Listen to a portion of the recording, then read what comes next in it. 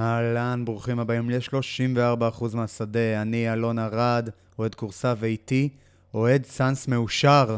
טל נחום, יש לכם אולסטאר, מעניינים. מאושר, כן, מאושר. יש לנו אולסטאר. פעם ראשונה מאז 2012. נש? סטיב נש. נש, כן, הגיוני. וואי, זה מביך. היה לכם את הרצף הארוך ביותר שהיה בליגה נכון לעכשיו. איך? אין קבוצה אחרת שלא היה לה אולסטאר תקופה כל כך ארוכה. לא יודע איך עושים דבר כזה. אני יודע איך עושים דבר כזה, אבל לא משנה, לא יודע איך זה. וגם זה רק אחרי פציעה של שחקן, חביבי. כן, כן, דיברנו על זה. מגיע, לא מגיע, זה לא משנה, אבל נתקדם. כן, לא ניכנס לזה, כבר התעסקנו עם זה. יש משהו שאתה לפחות מחכה לו באולסטאר? יש תחרויות נחמדות. תראה, תמיד השלשות וההטבעות זה מה שבסופו של דבר מושך אנשים. מעבר לזה, כל הזמן מנסים את כל מיני תחרויות מוזרות של סקילס עזוב, פחות. דווקא מעניין, הסקילס התחיל לתפוס ומושך כוכבים לא פחות גדולים מהדברים האחרים. אין לי בעיה שזה ימשוך כוכבים, האם זה מושך צופים? כן, וואלה. אתה אומר, אתה הולך לקלאסיקות, תביאו הטבעות ושלשות. אם כבר, אז כן, אם כבר. טוב, אז בואו, לפני שניכנס לרידראפט, בואו נדבר רגע על השלשות. מי אתה חושב שינצח? יש לנו את ברטנס, את בוקר. בוקר. נתנו לו שתי תחרויות. לא, אני אומר, בוקר שתי תחרויות קיבל, לא אחת. גם שתיים? כאילו, גם במשחק וגם בזה. בסדר, חשבתי זה. דוונטה גרם, ג'ו אריס, באדי היל, זק לוין, דנקן רובינסון או טרי יאנג. מי לוקח?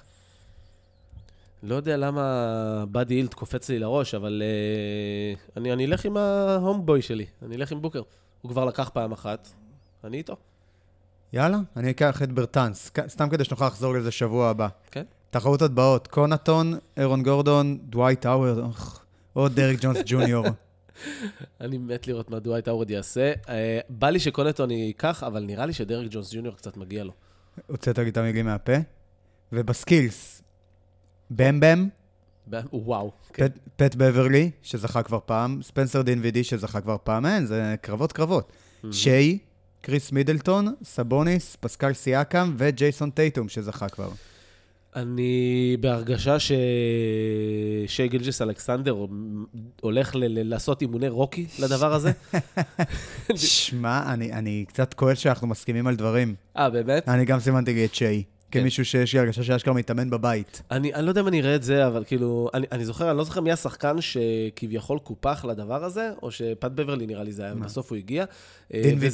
דין ווידי, אוקיי, לא זוכר על מי דיברו, אבל זק לא אמר שכל הסנאפס לתחרות הזאת, הוא ישים איזה צמיג בבית ועוד איזה גליל וזה, והוא יזמין את כולם ויצלם את זה, ופשוט יעשו את זה שם. ענק. כן, זה קצת משעשע, אבל טוב, בסדר, עוד תחרות. זהו, התחרות האלה, לא יודע, אותנו נראה לי פחות מעניינות, ולכן אנחנו נעשה היום פרק של רידראפט. החלטנו שזה זמן מצוין לחזור לדראפט 2015, בסדרה שלנו עשינו כבר את 2014, והיום נעשה את 2015. סך הכל דראפט די מעניין. לא המון שחקנים מצוינים, אבל הרבה שחקנים טובים ולא רעים. לקראת סוף הלוטרי זה נהיה קצת מביך, כלומר יש ירידה מאוד מאוד גדולה, אבל אנחנו נראה אותה.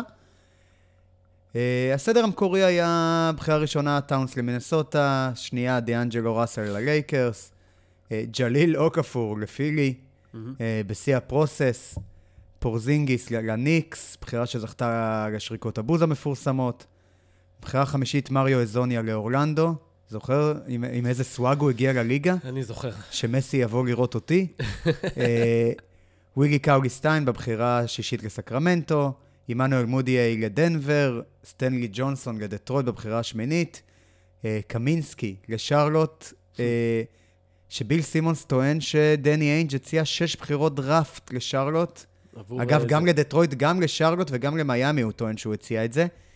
6 בחירות דראפט, 4 בחירות סיבוב ראשון, כי הוא רצה לבחור את ווינסלו, ואף אחד לא לקח, אף אחד לא הסכים להצעה הזאת, אז שרלוט רצו את קמינסקי, ואז בבחירה העשירית, פט ריילי ניתק בפנים לדני איינג', אמר לו אין לי זמן לזה, נדבר על זה אחר כך, ולקח את ג'סטיס ווינסלו בעצמו, מייס טרנר בבחירה 11 לאינדיאנה, טרי ליילס ליוטה, דווין בוקר האובחן נלקח במקום ה-13, והשלים סריה של 4 שחקנים מקנטקי, בלוטרי. נכון. זה יחד עם טריי ליילס, קאולי סטיין מה זה? וקט, וקאונטוני טאונס. קבוצה פסיכית הייתה אז לקנטקי, הפסידה בחצי הגמר של טורניר המכללות, אתה זוכר למי? לא. לוויסקונסין של סם דקר ופרנק קמינסקי, שאז ויסקונסין הפסידה לדיוק. עשית שיעורי בית, אתה חושב? זה גם לא, זה ספציפית טורניר מכללות שראיתי כמעט את כולו. זה אחד הטורנירי מכללות שראיתי יותר ממנו, וגם כמובן עשיתי שיעורי בית, כי אני תלמיד טוב. ואם אתה זוכר את דיוק שלה, זה היה גם קבוצה פסיכית. אוקיי. זה היה אוקפור, ווינסלו, טיוס ג'ונס, קווין קוק, הפלמלי האחרון שלהם, מרשל, שהיום הוא בצבא בכלל. ומי היה כוכב משחק הגמר? את זה אני זוכר, כאילו זה היה אתמול. מי? גרייסון אלן, בעונת הרוקי. גרייסון אלן. הגן מהספסל דפק איזה 8 או 10 נקודות רצוף. וואו. סיים עם 16, זה כבר חזרתי לבדוק. אבל שם הוא פרץ, זה המשחק הפריצה שלו כפרשמן. אז זה הבחירה 13, דווין בוקר, והבחירה 14, קמרון פיין, באוקלאומה סיטי, שאחר כך התמחה בליגה בעיקר בלתת כיפים. כן. נכון? הוא אחד מנותני... כיפים מיוחדים. זהו, כיפים מיוחדים, אחד הנותני כיפים היותר טובים בליגה. כן. אני חושב שהוא עבד על זה גם. בוודאי. שלחו אותו לאיזה אסיינמנט בליגת הפיתוח לכיפים. בוודאי. חוץ מהם, היה לנו שם את קלי אוברה שהלך במקום ה-15, רוזיר ב-16, דילון רייט, בובי פורטיס, רון אורגס ג'פירסון, טיוס ג'ונס, כיוון לוני, מונטרז ארל, בבחירה 32, ריישון אולס ב-37, ג'וש ריצ'רדסון ב-40, נורמן פאוול, 46, וגם חובבי הכדורסל הישראלי, זהו את ברנדון דוסון וג'יי פי טוקוטו, שנבחרו 56 ו-58. אוקיי, לא, אוקיי. אין לך מושג מאלה. אין לי מושג מאלה. כי אתה לא רואה את הכדורסל הנכון פשוט. הכדורסל חשוב באמת, ליגת העל הישראלית, סלש ליגה לאומית, כי נדמה... לא, דוסון לא הגיע ללאומית. אז רק ליגת העל הישראלית, אם אני זוכר נכון. ובלא נבחרים יש לנו את קווין קוק, טי.ג'יי מקונל, רויס אוניל, אלפונזו מקיני, וקריסטיאן ווד, שמככב בדטרויט השנה. אז זה מי שענו סך הכל, מה אתה אומר על הבציר כבציר? סך הכל דראפט מעניין. הוא לא היה דראפט חזק, כולם חשבו שהוא יהיה דראפט הרבה יותר חזק, היו הרבה ציפיות מטריי ליילס, מקאולי סטיין וכאלה שנבחרו גבוה. מסטנלי ג'ונסון. מסטנלי ג'ונסון גם כן, מג'סטיס ווינסלו, הרבה ציפיות, אבל שחקנים שהמון שחקנים שלא הגשימו בעצם את הפוטנציאל שלהם, או שהם תקועים באיזשהו מקום בין לבין של להיות חצי הדרך לפוטנציאל שלהם, אם ניקח את מיילס טרנר לדוגמה, וזה כבר הופך להיות שאלה של האם הוא יתפתח, ויהיה כבר, כי עברנו כבר 5 שנים, ואתה כבר אמור להיות לתת לנו איזושהי אינדיקציה, להיות השחקן שאתה, וזה מראה המון על התפתחות של שחקנים, כי יש פה שחקנים שנבחרו מאוד מאוחר, שאני בכל אופן מקפיץ המון גבוה. המון גבוה זה ביטוי יפה. כן, זה ביטוי מוזר, אבל מקפיץ גבוה. הבנתי אותך. טוב, בואו נזכיר רגע את החוקים שלנו לפני שנתחיל את הדראפט. אנחנו נעשה עכשיו הגרלה, חדי האוזן שמעו קודם מטבע נופל, וזה תג אוסף פדיחות. נראה בהגרלה מי מאיתנו בוחר ראשון ומי שני, וככה נרוץ עד סוף הלוטרי ושם נעצור. אנחנו לא מתחשבים בקבוצות שבוחרות. לא. נטו, מי היינו מעדיפים שישחק אצלנו מתוך החבר'ה שעדיין על הלוח. ובסוף נזכיר את הסדר החדש שיצא לנו. כן. כמובן, זה בגדול החוקים. משהו להוסיף, טל? לא, best player available, נקודה. תראה לי שאין לך מטבע... שני מטבע. לא, שאין לך מטבע כמו של דו פייס. אוקיי, המטבע עובר את הבדיקה. קדימה. מה אתה בוחר? עץ או פלי? תביא עץ. עץ.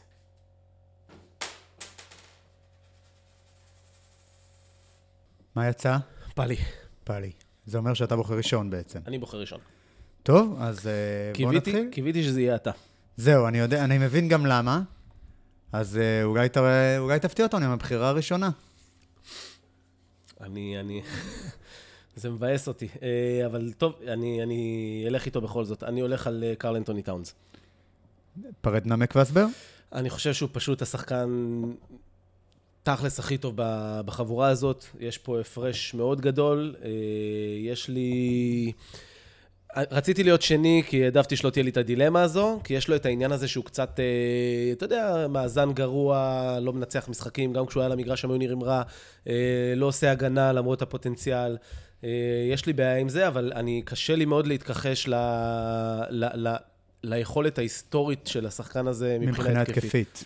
זה קשה לי, ואני אומר לעצמי, אם אני בונה סביבו מבין הקציר הזה של השחקנים, אם אני לוקח אותו כדי לבנות סביבו את הקבוצה שלי, אני אנסה לבנות סביבו משהו הולם, אבל כן. אני חושב גם שהוא השחקן שהכי קל לבנות סביבו. כלומר, אם אני סך הכל מניח מי הבא בתור אצלך היה, כי אני הולך לבחור אותו, אז מבין שניהם הכי קל יהיה לבנות בסופו של דבר סביב טאונס. סביב טאונס שהוא כישרון הרבה יותר היסטורי, גבוה שקורע בכזו מיומנות מהשלוש, ובעצם מכל עמדה, כנראה גבוה התקפי, טופ 5 בהיסטוריה, ופשוט כל כך גרוע, או כל כך לא מתאמץ הגנתית, שאין, הייתי מעדיף אותו. אני גם עדיין מאמין שאם הוא היה הולך לכל קבוצה שהיא לא מינסוטה, כל כך מראה לנו כמה חשוב לאיזה מועדון אתה נופל, ומועדונים טובים יותר היו מנצלים אותו, והיינו מדברים עכשיו על שחקן במושגים אחרים לגמרי. זה שהוא לא נבחר אגב לאולסטאר, העונה זה מאוד מאוד מעניין. אני גם אוהב את התגובה שלו לזה. ואני אומר, רק תן לי עוד מהשטויות שלך. רק תן לי עוד לדבר על הדברים האלה. כן, אין לך זכות לדבר, לא ניצחת בערך מהעונה הקודמת, די. כן, זה גם נראה רע, זה לא שאין לך בכלל אף אחד סביבך. אולי המצב לא הכי טוב, אבל זה לא מצדיק את המצב שבו הוא נמצא כרגע. כן, יש פה הרבה עניין פסיכולוגי ותסכול, ודיברנו על זה גם בפרק הקודם, שמנסות הבונים על שיפור גם מעצם, לא רק מתוקף ההתאמה על הפרקט, אלא גם מתוקף המצב רוח. כן. ובגלל זה מסות הטרייד. אני חושב שהוא אחד השחקנים שבראש הרשימה שלי למעבר, כאילו שאני רוצה לראות בסיטואציה אחרת. אני יודע שעכשיו הם עשו טרייד, ואני מת לראות איך זה ייראה. מבחינתי הסיטואציה הגיעה. כן, הסיטואציה הגיעה, אבל אני אומר לעצמי, אם זה לא יעבוד, הוא עדיין נמצא אצלי ברשימה ללכת לאיזושהי קבוצה אולי מעניינת יותר, כי אני פשוט רוצה לדעת אם זה המאמץ, אם הוא יכול להתאמץ ולשנות את העניין ההגנתי, או שזהו, נדפק הסיפור, והבחירה הראשונה שלי הולכת פייפן. הבנתי. טוב, אני מסכים איתך. סימנתי אותו גם ראשון, ואני אלך על הבחירה השנייה. וגם פה לא באמת הייתה התלבטות, האמת. למקום השני, לי לא הייתה התלבטות בכל אופן. גם לי לא. מודה, גם לי לא. אני מרבה לרדת עליו, אבל זה בעיקר כדי לצחוק עליך. ודווין בוקר הוא הבחירה במקום השני. קפיצה די גדולה מהמקום ה-13 השני, לא קפיצת יוקיץ', כמו שהיינו בדראפט הקודם, אבל בהחלט קפיצה מרשימה מהמקום מכמעט סוף הלוטרי, גם המקום השני. כמעט כל מה שאמרנו על טאונס נכון גם אצלו. יכולת התקפית מדהימה, 20-30% פחות מטאונס. אבל זה הוא מפצה בהגנה טובה יותר מטאונס, במיוחד השנה. משהו שהתחלנו לראות כבר שנה שעברה, מאמץ. הוא מתאמץ, הוא באמת נותן מאמץ, הוא רוצה לנצח. לחלוטין, שחקן שגם משתפר לאורך הקריירה שלו. הביקורת שהוא לא מצליח להביא ניצחונות לקבוצה, לא יעזור כלום, אין כרגע איך לעקוף את זה, אפשר לדבר על סגל מסביבו, חוסר ברכז, פציעות אולי העונה, אבל בסופו של דבר שחקן שעדיין לא הביא ניצחונות, וזו האכזבה הגדולה ממנו, כי ביכולת האישית הוא לגמרי נותן, ופה אצל בוקר זה נכנס מה הציפיות ממנו. אם ברגע שמורידים את האשליה שהוא סופרסטאר, ומשאירים את זה שהוא צריך להיות אולסטאר קבוע, אוקיי. כלומר, שחקן שני בקבוצה מצוינת, כן. אז מבינים כמה הוא באמת שחקן מצוין. כן. ואני חושב שזה הדבר הראשון בשינוי התדמית של בוקר.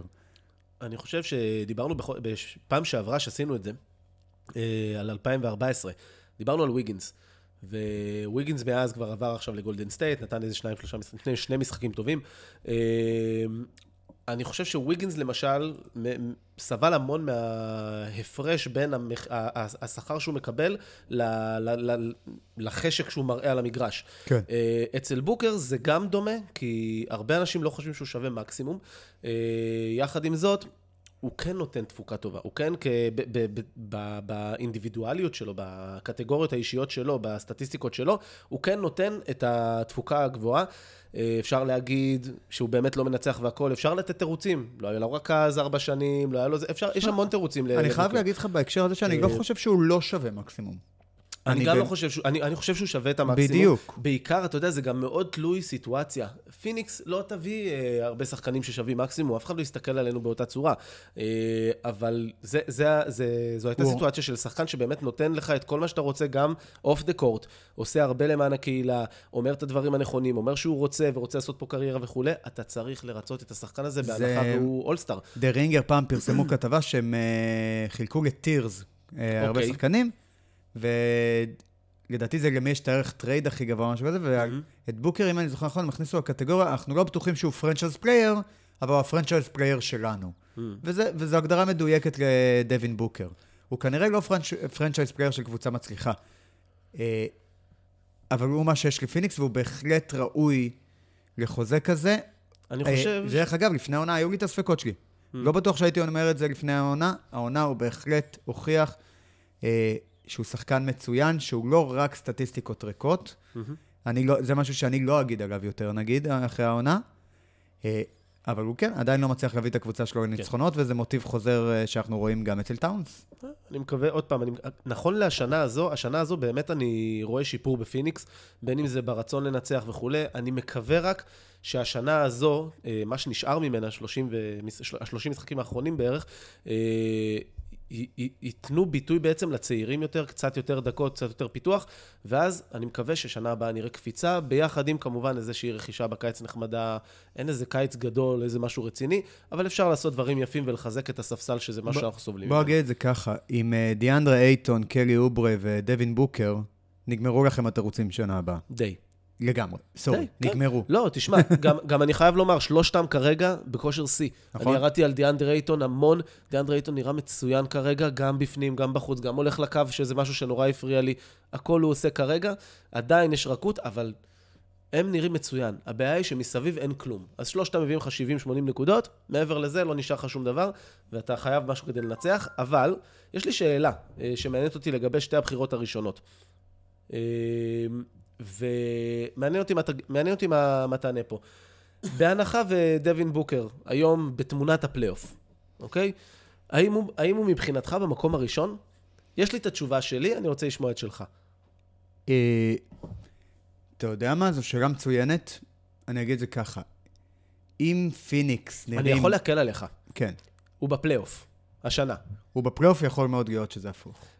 אני לא בטוח, אצלי לא. ואני יודע שאני אמור להיות אוקיי, מעניין. אני פשוט חושב שכמה שהוא טוב, הוא עדיין אולסטאר, הוא עדיין שחקן מאוד טוב וכו', אבל עם טאונס זה עדיין הפוטנציאל של השחקן הטרנסנדנס הזה, שהיה עדיין קשה לי לוותר עליו אם הייתי בחירה ראשונה. אני מבין מה אתה אומר. אוקיי, היית אומר, אני עדיין בוחר את טאונס, כי אני חושב שהתקרה שלו עדיין יותר גבוהה. הבנתי, אבל מבחינת איכות... מבחינת איכות, תראה, אני כבר היום, היה לי, כשעשיתי את זה, בתקופה האחרונה שאני מסתכל על הקובץ, לא הייתי שלם אם לקחת את טאונס ראשון עדיין, אבל אין מה לעשות שהוא באמת, מבחינת היכולות שלו, הוא שחקן של אחד לדור כזה. אוקיי. טוב, הבחירה חוזרת אליך, ואני חייב להגיד לך שאני מאוד מרוצה, כי אם לא הייתה לי התלבטות בין בחירה 1 ל-2, בבחירה 3-4 הייתה לי התלבטות מאוד גדולה, וזה שאתה צריך לפתור אותה במקומי, כיף לי. תשמע, אני מצטער שזכיתי, באמת, אני מצטער שזכיתי במקום הראשון. אבל אני מתלבט on the fly כזה, כי רשום לי מישהו ואני עכשיו רוצה מישהו אחר. אז תריץ אותנו ככה בין המחשבות שלך. יפה, אז אני התלבטתי בין שניהם הרבה כמו שאתה התלבטת, אני בטוח. השמות, אני יכול להגיד? כן, כן. אחלה, אני מתלבט בין קריסטאפס פורזינגיס לדיאנג'לו ראסל. מן הסתם, זה די ברור כי זה הטיר הבא. קריסטאפס הוא מקום שלישי אצלי, ודיאנג'לו ראסל הוא רביעי אצלי. ואני כרגע, אני לא בטוח, קריסטאפס כרגע נראה שהוא יותר טוב בלי לוקה, נותן מספרים יותר יפים בכל אופן, איתו הוא קצת נעלם, ועדיין אני חושב שקריסטאפס הוא שחקן מאוד מיוחד, אני אלך איתו, התלבטתי על זה המון, המשחקים האחרונים של ראסל במינסוטה והסיטואציה החדשה קצת גורמת לי לשקול את זה שוב. יכול להיות שאם היינו עושים את זה עוד חודש, אז התשובה הייתה קצת שונה. ומתישהו אנחנו נחזור לזה, וזה גם מה שמעניין בדברים האלה. אבל כרגע אני אלך עם קריסטאפס, אני אוהב את השחקן הזה, אני חושב שהתקרה שלו מאוד מאוד גבוהה. אני חושב שמישהו אמר את זה, בטח בדרינגר, כי אני שומע אותם המון, שדיאנג'לו ראסל הוא, אני לא יודע אם הוא טופ 15 ברכזים. כך ואני מסכים עם זה, אני מסכים עם זה מאוד, אז אני אלך עם קריסטאפס, כי אני חושב שבין הגבוהים הוא נותן לך המון, הוא נותן לך ריווח, הוא נותן לך הגנה, ואני אוהב את מה שהוא מביא למשחק, אז אני אלך איתו. אוקיי, וואו, זו אמירה גדולה להגיד שראסל לא טופ 15 ברכזים בליגה. מעניין. פלוס מינוס. אוקיי. יש לי בעיה איתו, אני לא רואה משהו שהוא, חוץ מאולי הפיק אנד רול, אני לא רואה משהו שהוא ממש ממש טוב בו. למשל, אם היה שם צעד ראשון, אם הייתה שם אתלטיות מיוחדת, אם הייתה שם קליעה משלוש שהיא משהו שהוא בלתי רגיל, אז אולי הייתי חושב אחרת, אבל נראה לי שאתה יודע שהוא ממש טוב בהרבה דברים, ויש כאלה למשל רוביו הוא אחד המנהלי משחק הכי טובים, והוא שחקן הגנה די טוב, יש לך את קריס פול שהוא מנהל משחק מדהים, אז אני לא שם אותו בטיר הזה, אני לא עשיתי באמת טופ 15, אבל אתה יודע, אמרו את זה בדרינגר, אמרתי טוב, זה נשמע לי סביבה הגיונית, מקובל עליי.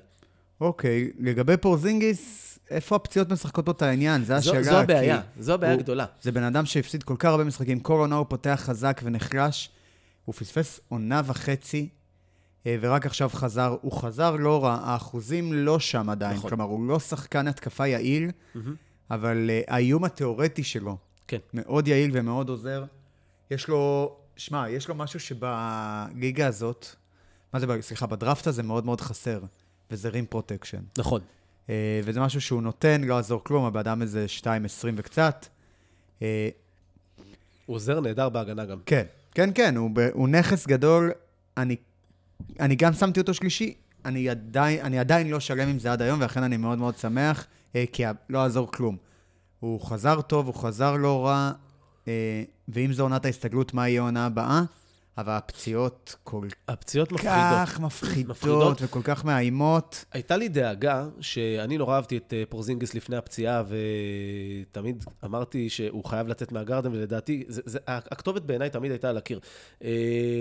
וכשהוא הגיע לדלס, אמרתי לעצמי, האם הם הסתדרו ביחד? נכון, שני אירופאים, זה יכול להיות סבבה, סוג של אותה מנטליות וכו'. האם הוא יכול להסתדר עם לוקה כאלפא, או שהוא ידרוש את זה וכו'. ונראה שהוא די מקבל את תפקיד הכינור השני, בין אם זה כי כרגע הוא אולי לא ב-100% capacity, אבל אני אוהב את השניים האלה כצמד, ואני חושב שאני מקווה ליהנות מהם להרבה שנים, באמת אחלה בליג פס. אוקיי, יאללה, בוא נלך. אז אני אקח את דיאנג'לו ראסל בבחירה הרביעית, הג'רנימן שהדראפט הזה בינתיים. 4 קבוצות ב5 שונות, אנחנו כל כך קל לשכוח את זה. כן. נתן 2 עונות סבירות בסך הכל בלייקרס, אבל מאוד לא פשוטות. כולנו זוכרים את ניק יאנג ואיגי אזליה, שהוא גרם שם לבלגן, ואז הוא עבר לברוקלין כדי לפנות מקום ללונזו. וזה עשה לו רק טוב, והוא פרץ בעונה שעברה, הפך להיות אולסטאר במזרח, היה לו שם 21 נקודות, 7 אסיסטים, גם שחקן שאין לו הגנה, בכלל. הוא שחקן פיק אנד רול, הוא יודע לייצר נקודות, הוא לא עושה את זה מאוד ביעילות. בסופו של דבר אני לקחתי אותו פה, כי הוא בעצם הוא פשוט השחקן הבא בטיר. ברגע שאנחנו יורדים עכשיו לטיר נפרד, שלא יכולתי להתעלם ממנו, לצורך העניין, והוא אחד השחקנים, הוא השחקן האחרון שאפשר עוד איכשהו לבנות סביבו קבוצה.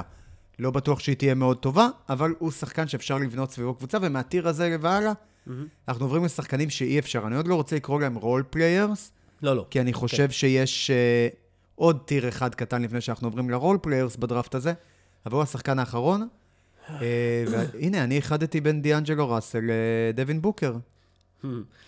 אני כן רוצה רק להזכיר, אתה הזכרת את תקרית הצילום, מאוד עניין אותי לזכור את הסיפור הזה, כי בשנתיים שהוא היה בלייקרס, אז זה היה תמיד מעל הראש שלו, זה תמיד ריחף שם, זה תמיד היה, הוא היה קצת סנוק, אנחנו אולי, אני לא יודע אם אנשים יודעים, אבל אני זוכר את כל השחקני פוטבול שאמרו, אם זה היה קורה פה, הוא כבר לא היה משחק בקבוצה, היו מכניסים אותו לחדר הלבשה, דופקים לו מכות, לא יודע, מה שאתה לא, זה.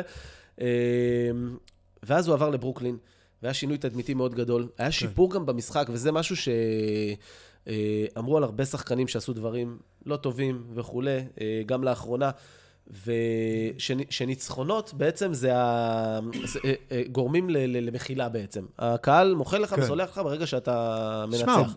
בסופו של דבר גם הלייקרס מלכתחילה זה לא מועדון שטוב בפיתוח צעירים, לא היה לו שם שום... ומצד שני הוא היה חלק מהסינדרלה של שנה שעברה, מאחת הסינדרלות. נכון. וזה באמת קנה את הקהל קצת, הוא הלך לווריורס שזה נחמד, עכשיו הוא במינסוטה עם החבר שלו, נקווה שזה ילך טוב לכיוונו, אבל כן, אני חושב שהוא שחקן טוב, אני אוהב אותו, אני מקווה שילך שם, בואו נראה מה קורה. יאללה. מקום חמישי. מקום חמישי. אני קיבלתי את הבחירות הכי קשות. דווקא אני חושב שזו בחירה קרה. הבחירה הקרה האחרונה בערך. אני חושב שאני אבחר מישהו שאנחנו לא נסכים פה. אוקיי, אז פה זה מתחיל להיות מעניין. כן, כי התלבטתי המון. במקור, אני אפילו אגיד שמות קצת, במקור שמתי פה את ג'סטיס ווינסלו, אבל הוא לא משחק. הבן אדם הפצוע רוב העונה, שיחק רק 11 משחקים. וואי, ווינסלו שמת שם? מה זה? מוקדם מאוד לווינסלו בעיניי. שקלתי אותו. אוקיי. בכל מקרה, אני שמתי פה את קלי אוברה. ואני, ברור לי הנה, אתה שורק, וברור לי שזה קצת מקפיץ. לא יודע את מי אתה בהכרח רצית לשים פה, אני מתאר לעצמי כמה שמות עכשיו רצים לי בראש. אוקיי. אבל... אז תן לי את הטיעון לאוברה. אני רואה אותו משחק, ואני חושב שהיכולת האישית שלו מצוינת. אני חושב שהוא קילר התקפי. יש לו הגנה מצוינת, האופי שלו, מבחינת האופי שלו, אני אוהב את זה, זה ברמת אתה תקלע עליי על גופתי המטה, קולים עליו, זה לא משנה, אבל הוא ממש מנסה, הוא משאיר הכל על הפרקט, אני מאמין שהוא ימשיך עדיין להשתפר, אני יודע שיש לו איזושהי תקרה שהוא די קרוב אליה, אבל הוא שחקן מאוד מלהיב, הוא מאוד ארוך, הוא אתלטי בטירוף, ואני אוהב את כל מה שהוא מביא, הוא לא השחקן, הוא לא הכוכב של הקבוצה, אבל תשמע, בתקופה האחרונה בלבד, הוא נתן משחקים מטורפים בפיניקס, ואני יודע שאני היחידי שרואה אותם, אבל 39... תתפלא. כן, 39 נקודות נגד יוסטון, אולי זה לא חוכמה כל כך, אבל עדיין 31, 32 נקודות נגד עוד, אני כבר לא זוכר נגד מי הוא שיחק, אבל הוא נותן באמת תקופה מצוינת, הוא עושה הכל, הוא קולע לא רע משלוש, הוא איום מכל מקום בעצם, הוא נורא ארוך, הוא נורא חזק, וזה הרבה עניין של אופי, אני לא רואה אותו כאולסטאר, אבל מבחינת היכולות שלו, הוא לא רחוק מחלק מהחבר'ה שנמצאים שם. אני מקבל את כל מה שאתה אומר. אבל... אין הרבה אבל, אני כן אגיד שהוא... יש לי בעיה, אני מאוד אוהב את אוברה. מאוד. הוא לא מדורג אצלי הרבה פחות מאיפה שאתה דירגת אותו. הבעיה שלי זה ש-75% מהזמן הוא שומר טוב, ו-25% הוא מאבד ריכוז ברמה כל כך קשה, שהוא גם עולה לקבוצה שלו בלא מעט נקודות. כלומר, כל מה שהוא עושה בפוזישנים טובים, הולך לאיבוד הרבה פעמים בפוזישנים, שהוא פשוט מאבד את השחקן שלו. כן. יש לו פוטנציאל שמירה מדהים, הוא השתפר, הוא באמת שחקן מצוין. אני אגיד שהוא קולע כמעט 19 נקודות למשחק העונה, כן. ואני בטוח שהרבה מהחבר'ה שמקשיבים לנו יגידו, אשכרה. כן. וואלה. כי אף אחד לא אכפת מפיניקס, בוא נודה על האמת, סתם, אבל לא שמים לב לזה, זה אחת הפריצות השקטות, בוא נקרא לזה, הוא נראה טוב כבר בעונה שעברה, אבל הוא לגמרי נותן פריצה עונה. עונה שעברה זה היה חצי עונה, זה היה משחקים שכבר עונה גמורה, השנה הוא כבר הוא התחיל חזק, זה כן. אז אני בהחלט דירגתי אותו טיר אחד מתחת, כי יש לי עוד שחקן אחד שנמצא בטיר משל עצמו. אוקיי. אז ולכן אוברה, אני מכבד את הבחירה הזאת במקום החמישי, הייתי לוקח אותו אחד או שניים מתחת, ואני לוקח בבחירה החמישית את מונטרז-ארל. ידעתי שזה יהיו. אוקיי. והוא יהיה השחקן הסיבוב השני הראשון שירד לנו מהלוח. שמע, קודם כל ארל לא מפסיק להשתפר מאז שהוא הגיע לליגה. נכון. אומנם זה אומר שגם היה לו הרבה לאן להשתפר, כי הוא פתח בעונה ראשונה עם פחות מ4 נקודות למשחק. כן. עבר לקליפרס בסוף העונה השנייה שלו, בטרייד על קריס פול. שם הוא פרץ על כימיה עם לו וויליאמס, הגיע לרמה שהפיק אנד רול ביניהם זה אחד הנשקים הכי יעילים שיש היום בליגה. גם כמעט 19 נקודות למשחק עם 7 ריבאונדים. סיכוי לא רע בכלל שהוא יהיה השחקן השישי של העונה. סיכוי לא רע בכלל, הוא ביריבות עם לו וויליאמס למעשה. שיחלקו את זה, מה זה משנה? הם חולקים את אותם דקות. לחלוטין. יש לו בעיה הגנתית, וזה הסייז שלו. כן. כי הוא כן מספיק זריז, אבל יש לו סייז מאוד לא מחמיא לגבוה. 6-8, לא? משהו כזה. 6-7 אפילו. 6-7? הוא 2-1, וואו, כן. ממש נמוך. ולכן הוא קצת בעיה. ועדיין, הוא נשק התקפי כל כך יעיל. שאני שם אותו כי הוא קצת מעל רול פלייר בעיניי. כן. בניגוד לקלי אוברה, שהוא סוג של רול פלייר, הוא טופ של רול פליירים בליגה, דרך אגב. כן, אין פה ויכוח. ולכן מונטרזרל הוא טופ אחד מעליו בעיניי, ולכן הייתי בוחר... אני חושב שגם בקיץ הוא יקבל את הוולידציה הזו. אני חושב שבקיץ הוא יקבל סכום יפה, חוזה יפה. אני לא חושב שהקליפרס הצליחו לשמור אותו. כן, ואז דרך אגב יכול להיות גם שיגיעו הביקורות. כמו בכל דבר. כמו בכל אחד שחתם על חוזה וכו'. בחירה ראויה בהחלט. תורי? תורך, רק נגיד הסיכום ביניים, לך יש את טאונס, פורזינגיס ואוברה. כן. לי יש את בוקר, מונטרז ודיאנג'לו ראסל. אוקיי, מעניין. שמע, אצלי הם יותר מתאימים אחד ליד השני. גם נכון. כן. אתה יודע, זה השלב הזה, בדראפט הזה, זה כבר השלבים שאני כבר ראיתי, זה היה כבר בלתי אפשרי בשבילי. אז לי יש עוד אחד פה שנפרד מאחרים. כן? כן, אבל שאני לא רוצה לתת לך אני מוכן לתת לך את הבחירה. אני יודע שאתה תגרום לי לשלם על זה אחר כך. לא, אתה יודע מה, אני כן רוצה ללכת עם מי שאני רוצה, פחות עם אולי ראש, יותר עם הפרוג'קשנס שלי וכו', ומה שראיתי ושאני אוהב, והסוג השחקן שאני אוהב, אני הולך עם ג'סטיס ווינסלו, אנחנו בחירה שביעית, אני יודע, נמוך מאוד בשבילך, אני חושב שהוא הרב בשנים שהוא בליגה, אני יודע שהוא לא משחק הרבה, הוא שחק 11 משחקים מהעונה פלוס מינוס, אבל אני חושב שהוא הרב ורסטיליות, לשחק בלא מעט עמדות, להגן על לא מעט עמדות, אני חושב שבממפיס הולכים ממש ליהנות ממנו, בהנחה והוא ישחק, אני ממש אוהב את השחקן הזה, בעיקר כשהוא קיבל את הכדור והפך להיות יותר פסיליטייטור. זה די הציל לו את הקריירה. לגמרי. כי בממפיס כבר לא היה לו מקום. אם דנקן רובינסון לוקח את המקום בחמישייה, אז אתה סוג של בבעיה. שמע, קודם כל התכוונתי שהובלת כדור הציל לו את הקריירה. אבל ההגעה לממפיס בכלל נותנת לו הרבה מאוד מקום לפרוח. אני מאוד אוהב את השחקן הזה. אני מאוד מחכה שהוא יחזור להיות בריא וישחק בממפיס. גבוה לי מדי. שחקן מאוד מאוד פציע. נכון. ובסופו של דבר גוף העבודה שלו משתרע על מעט מדי משחקים כשאני אבחר אותו כל כך גבוה. כלומר, יש פה שחקנים שעשו יותר על טווח משחקים יותר גדול בעיניי. אני חושב שזה עדיין מוקדם בקריירה. אני חושב שגם קריסטאפס פורזינגיס היה יחסית בעייתי וכו', אבל אני מסתכל על שאר השמות, ואני אומר לעצמי, אני אישית, מבחינת האופי, מבחינת מה שאני מחפש בשחקן, את הפייטריות הזו, את הוורסטיליות שהוא הראה בשנים האלה, שבאמת, כמו שאתה אומר, הניהול משחק הזה הציל לו, פתח לו ממד מטורף לקריירה, ועכשיו שהוא בממפיס, אני מרגיש בנוח מאוד לקחת אותו. אוקיי, fair enough. כן. אז זו הייתה הבחירה בעצם השביעית. אוקיי. אז הבחירה השמינית, אני אקח את מיילס טרנר. זה היה טיר משל עצמו? מה זה? הוא היה טיר משל עצמו? לא, הוא מבחינתי היה טיר משותף עם קלי אוברה. בעיניי. אוקיי, מקובל עליי. בעיניי. כלומר, הוא היה מעל ג'סטיס ווינסלו. אני שמתי את מונטרז ארל בטיר משל עצמו, ואז את טרנר ואוברה. אז אני לוקח לי את מיילס טרנר, קצת הגנה בבית הזה, מה קרה? בסופו של דבר, מהרגע הראשון הוא התגאה כשחקן הגנה מצוין, הוא בא בדיוק כשאיברט עזב וכמעט די נפלט בסופו של דבר מהליגה, כי הוא לא היה נייד בשום צורה. כן. ודי מהרגע הראשון, סנדר הגנתי נפלא, רים פרוטקטור, סוויצ'ים די טובים, אפילו טובים. יופי של שחקן הגנה, נוכחות מצוינת.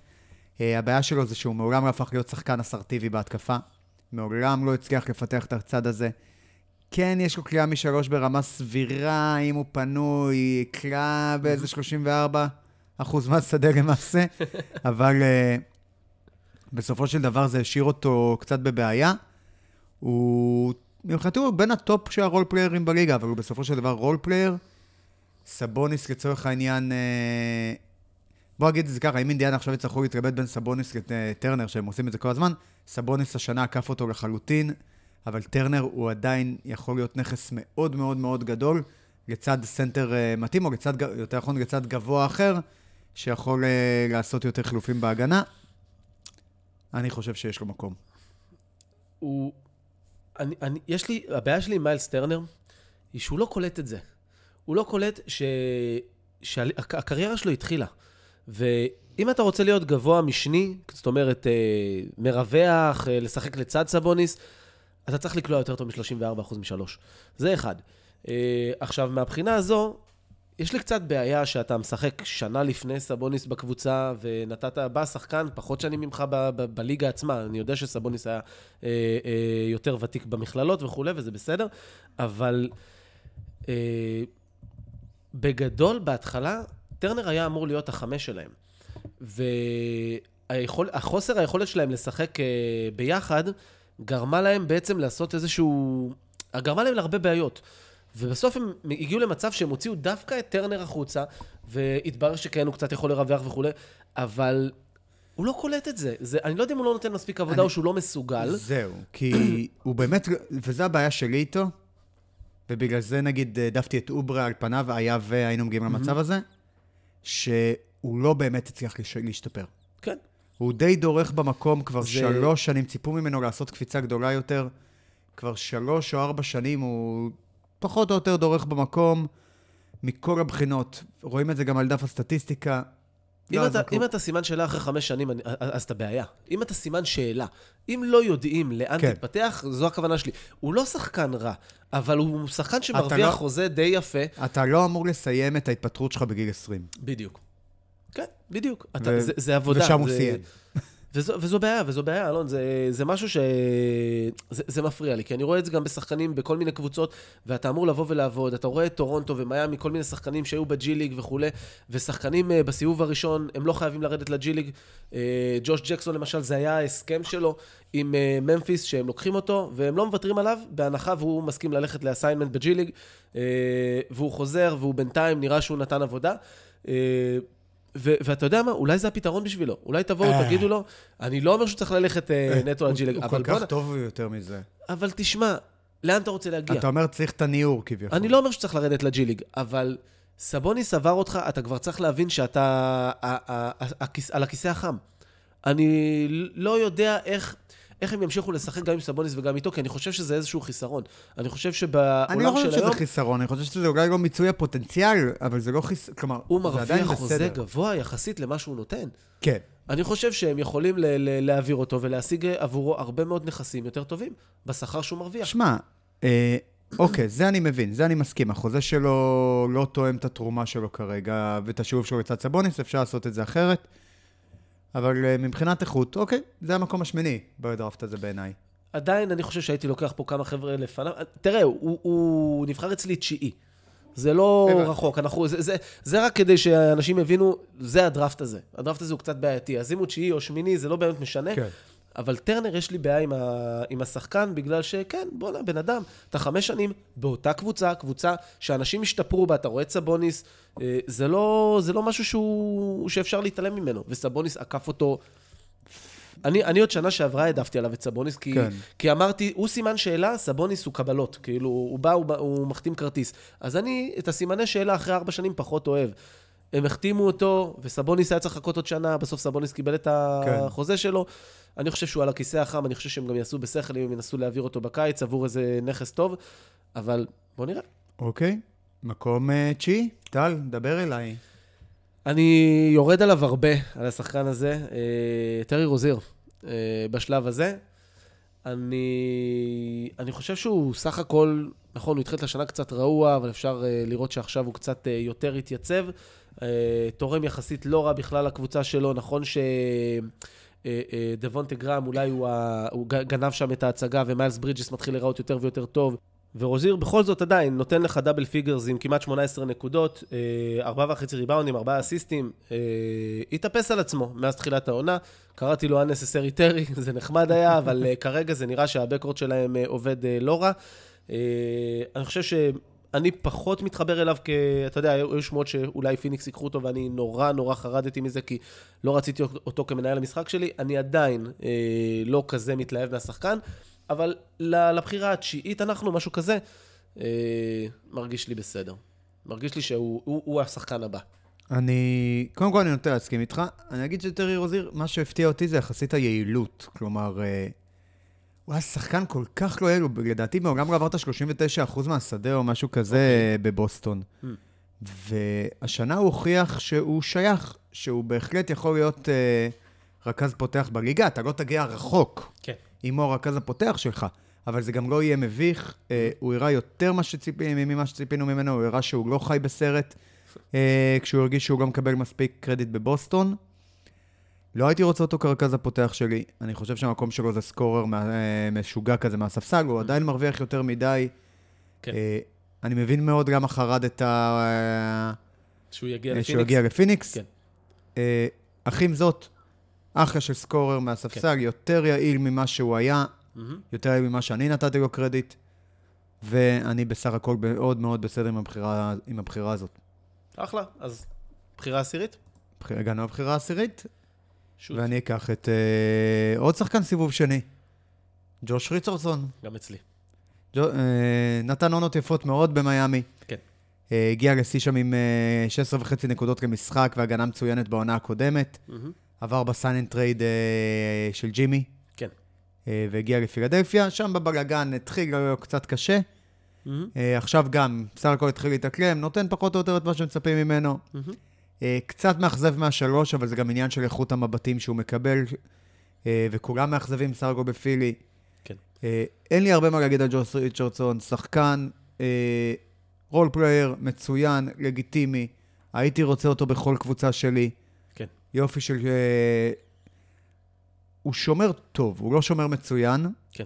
וזה צריך להזכיר, הוא מרגיש קצת פחות טוב ממה שהוא הרגיש במיימי, בתוך המערכת של פילדלפיה, אבל הוא בהחלט שחקן שייתן לך דקות טובות על השחקנים ממול, שחקן שאתה לא מפחד להשאיר אותו על אף אחד. אם הוא היה משפר עוד קצת הקליעה מהשלוש, בכלל הוא היה הופך להיות מוצר אולטרה מבוקש בליגה, אבל גם עכשיו הוא בסדר גמור, ואני הייתי לוקח את ג'וש ריצ'רדסון. אני גם לקחתי אותו מקום עשירי, אז אין לנו פה התלבטות. אני רק רוצה להגיד שכן, הוא מאכזב 34% משלוש. הוא הגיע בעצם כזה שאמור לפתור את הבעיה שג'ימי ורדיק הלכו. הבאנו מישהו, אל תדאגו, הבאנו מישהו שיחזיק את הפורט בעצם. לא עובד, וצריך לזכור, שחקנים צעירים, שחקנים שלא ברמה של השחקנים שציינתי קודם. אתה בא ואתה אומר לעצמך, טוב, עכשיו כל הקהל הזה מצפה שאני... החזיק בעצם את העמודים שהחזיקו רדיק וג'ימי באטלר לפניי, לא פשוט, צריך לתת קרדיט, אבל יש שם קבוצה מעניינת בפילדלפיה, אני יצא לי לראות אותם לאחרונה, והוא בעצם, אני רואה שחקן שפחות מפחד, שהוא משחק, הוא רגיל למה שקורה שם, הוא מרגיש יותר ויותר בנוח, זאת אומרת, זו הכוונה שלי, ואני גם מאמין שהמספרים שלו ישתפרו ככל שהוא יקבל יותר ויותר ביטחון, מן הסתם, זה הגיוני, כן, בחירה המקום עשירי גם אצלי. אוקיי, בוא נעבור לבחירה 11. טוב, לפני שאני אגיד את השם הזה, אני רוצה להגיד שזה פה השתגעתי קצת. אוקיי, כי בעיניי היה פה עוד איזה אחד שהוא לפני הירידה הגדולה. אוקיי, יש מצב, אבל ראיתי... שהרגשה שאני יודע את מי לקחת. גם אני חושב שאתה יודע. זה בחור שאני ב5 שנים האחרונות שמתי עליו עין בקטנה, ואני שמח שקורה איתו מה שקורה עכשיו. קיצר, אני אגיד לך את השם, זה קריסטיאן ווד. לא, אני ספק שאתה מדבר עליו. זהו, אז אני לפני כמה שנים ראיתי אותו... התפרעתי, חופשי, אין לי בעיה. ואני אסביר גם תכף למה. ראיתי אותו לפני בערך 5 שנים, בליגת הקיץ, הוא שיחק בפילדלפיה עם סימונס. ולא היה שם הרבה. אבל כשהסתכלתי על זה, אמרתי לעצמי, איפה הסקאוטים של מכבי? זה שחקן שמתאים מאוד מאוד לאירופה. זה שחקן, הוא לא עושה הרבה, הוא קולע חצי מרחק נחמד, הוא גבוה, יש לו קצת הגנה. אין יותר מדי, אבל זה שחקן שאתה יכול לבוא לקחת, להגיד לו, תקשיב, לא קיבלת חוזה, כי הוא באמת קיבל חוזה ולא שיחק. אתה יכול להגיד לו, תקשיב, בוא, קבל חוזה ל3 שנים, אם יהיה לך איזושהי הזדמנות, אם תהיה לך איזושהי הזדמנות, אז תקבל את ההזדמנות לצאת ל-NBA, אבל בוא בינתיים אתה אצלנו. ואפשר לפתח שחקן כזה. ואנחנו רואים אחרי 4-5 שנים, הבן אדם, אני אתחיל ב-38.5% מ3 מהסנטר שלך, שזה יפה מאוד. הוא כרגע עומד על, סליחה, אני מסדר את הזה שלי, על 11 נקודות, כמעט 6 ריבאונדים למשחק, סך הכל שצריך לזכור שהוא עלה מהספסל רוב העונה לדרמונד, ואז דרמונד הלך. ומעבר לכל העניין הזה, יש פה הרבה מוסר עבודה, ואני אגיד לך למה. מאז הטרייד על דרמונד, הוא פתח ב4 משחקים, והוא עומד החודש סך הכל עם 7 משחקים, על 18.5 נקודות למשחק, 8.5 ריבאונדים כמעט, קצת יותר, והוא מנצל את התפקיד הפותח, והוא מאוד מאוד מתאים בעיניים שלי למה שהכדורסל היום מתפתח אליו, לסנטר קצת יותר תזזיתי, קצת פחות כבד, יותר אתלטי. אני חושב שהוא יכול לרוץ למתפרצות, לסיים, לחזור להגנה, זה מאוד מאוד משמעותי. ואני חושב שהוא, מה שהוא מראה עכשיו, זה אולי זה קצת קפיצה, אולי זה כמו שאתה אומר, כמו שאנחנו יכולים להגיד מספרים ריקים וכאלה, אבל אני חושב שבמחיר שלו, והוא אגב מסיים חוזה, אז הוא יקבל קצת כסף כנראה בקיץ. אני חושב שהוא סנטר מצוין לקבוצות מצליחות, מה שקבוצות כמו מילווקי וטורונטו מחפשות וכאלה, ואני יודע שזו קפיצה, אני מרגיש עם זה בנוח. תראה, אני מאוד מסכים עם הניתוח שלך, אבל. לא, רגע. קריסטיאן ווד, שחקן נהדר, הוא הסתובב בשוליים של הליגה הרבה מאוד זמן, וכבר בסוף שנה שעברה ראינו שיש לו מה לתת בפליקנס, והיינו בטוחים שהוא יפתח את העונה בפליקנס, ובסוף הם ויתרו עליו, ודטרויט קפצו על המציאה. אני מניח מתוך הנחה גם שהם עומדים להיפרד מדרמונד בקרוב.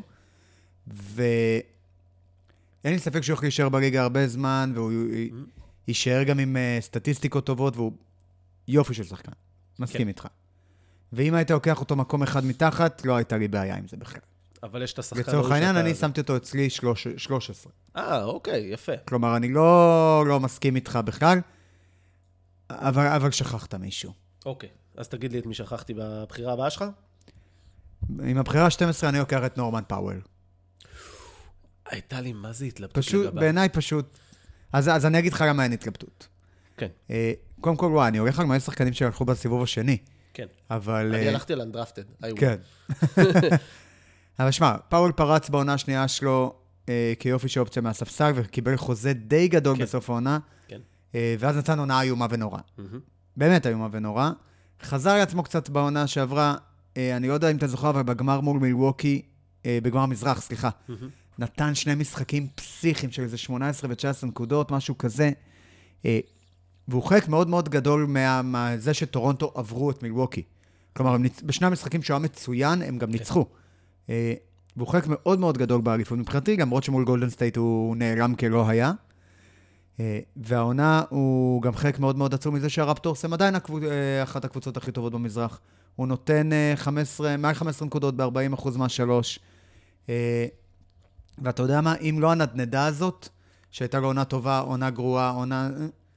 הוא לא מאוד יציב, העונה הוא כבר יותר יציב, הוא נתן קפיצה מאוד מאוד גדולה, הוא מנצל את הדקות שהוא מקבל, והוא גם שחקן הגנה לא רע בכלל.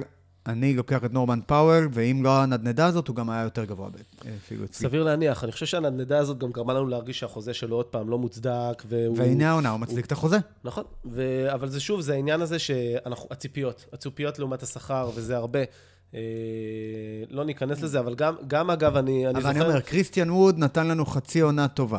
כן. ועדיין החצי עונה הטובה שלו פחות טובה ממה שנורמן פאוול נתן, ונורמן פאוול כבר הראינו בעבר שהוא יכול להיות רול פלייר מצוין בליגה. אני חושב אגב שנורמן פאוול גם הוא סוג השחקנים שאתה מחפש היום, כאילו מסגנון, פוזישנלס וכל מיני דברים כאלה. זה בדיוק הטיעון הבא שלי. גם הגנה, ואתה יודע מה? שהוא בעמדה חשובה יותר. הייתה לי התלבטות מאוד גדולה, ויש מצב שאם אנחנו היינו עושים פה דראפט, אני הייתי מפסיד. אחלה, מקום 13. רגע, תגיד את זה עוד פעם. שכנעת אותי. לא, תגיד את זה עוד פעם. אם היינו עושים דראפטו באמת, אז אני הייתי כביכול מפסיד. מדהים מה שאמרת. הייתה לי התלבטות מאוד גדולה, אבל כן, יש מצב. עוד פעם, אם הוא ממשיך ביציבות הזו. אוקיי. אנחנו מתקרבים ממש לסוף... אני מקום 13, נכון? כן. עכשיו? סוף הלוטרי. כן, אז עכשיו... ובזה אנחנו גם עושים רק לוטרי, אז בגדול, זו הבחירה האחרונה שלך. כן, והייתה לי פה התלבטות בין שתי בחירות סיבוב שני, סדי אוזמן ורשון הולמס. צ'די, כן. אני אלך על רשון הולמס. צ'די רשום אצלי גבוה יותר, רשמתי את זה בגדול כי הבקורד שלו מפריע לי, ואני חושב שהוא יכול להיות יותר טוב בלעדיהם, אבל לא משנה.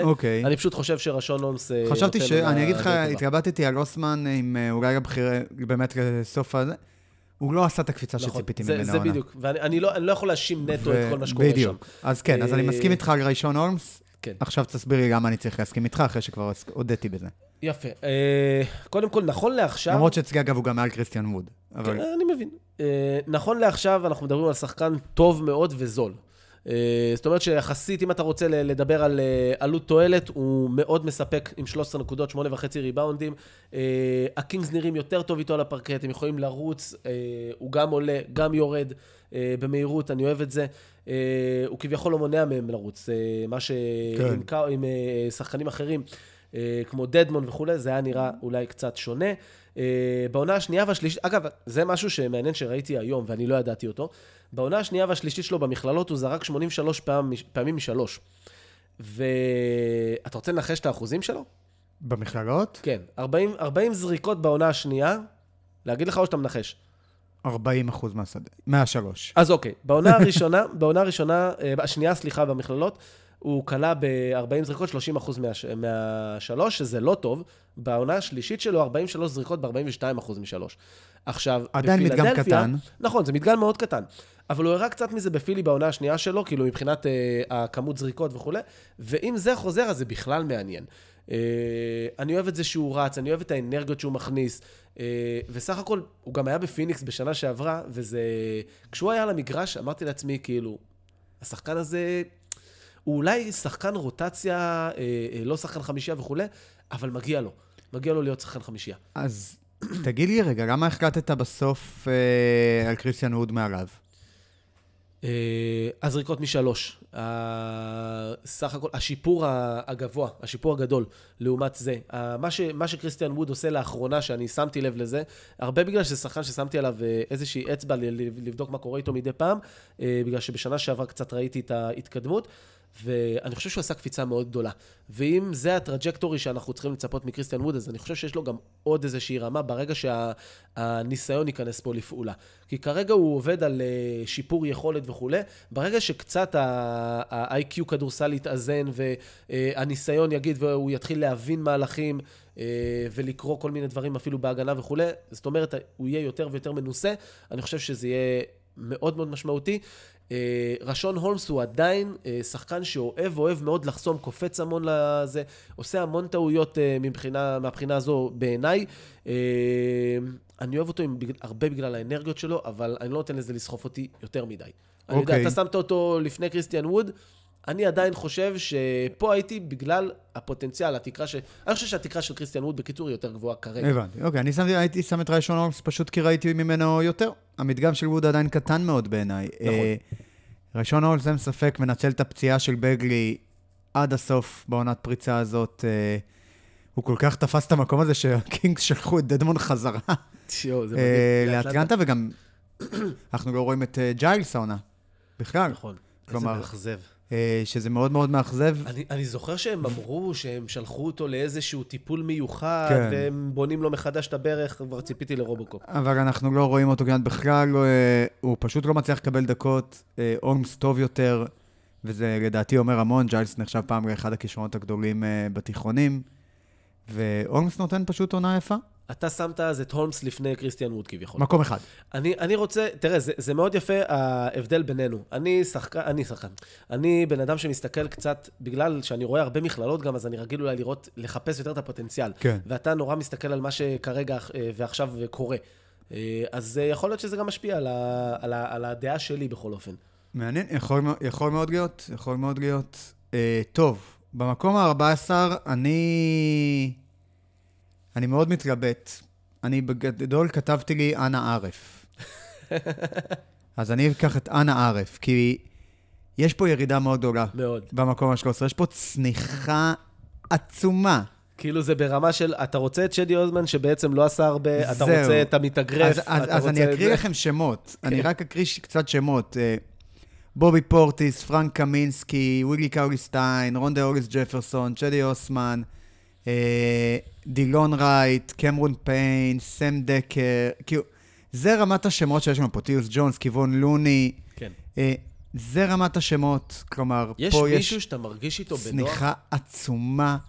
אם יש מישהו שאני מרגיש בנוח, אני אגיד לך את מי בסוף אני לוקח. אני רוצה לנחש. אוקיי. רויס אוניל. התלבטתי. יפה. אז אני אגיד לך מי השלושה שהתלבטתי ביניהם. אוקיי. פרנק קמינסקי, סנטר זול. כן.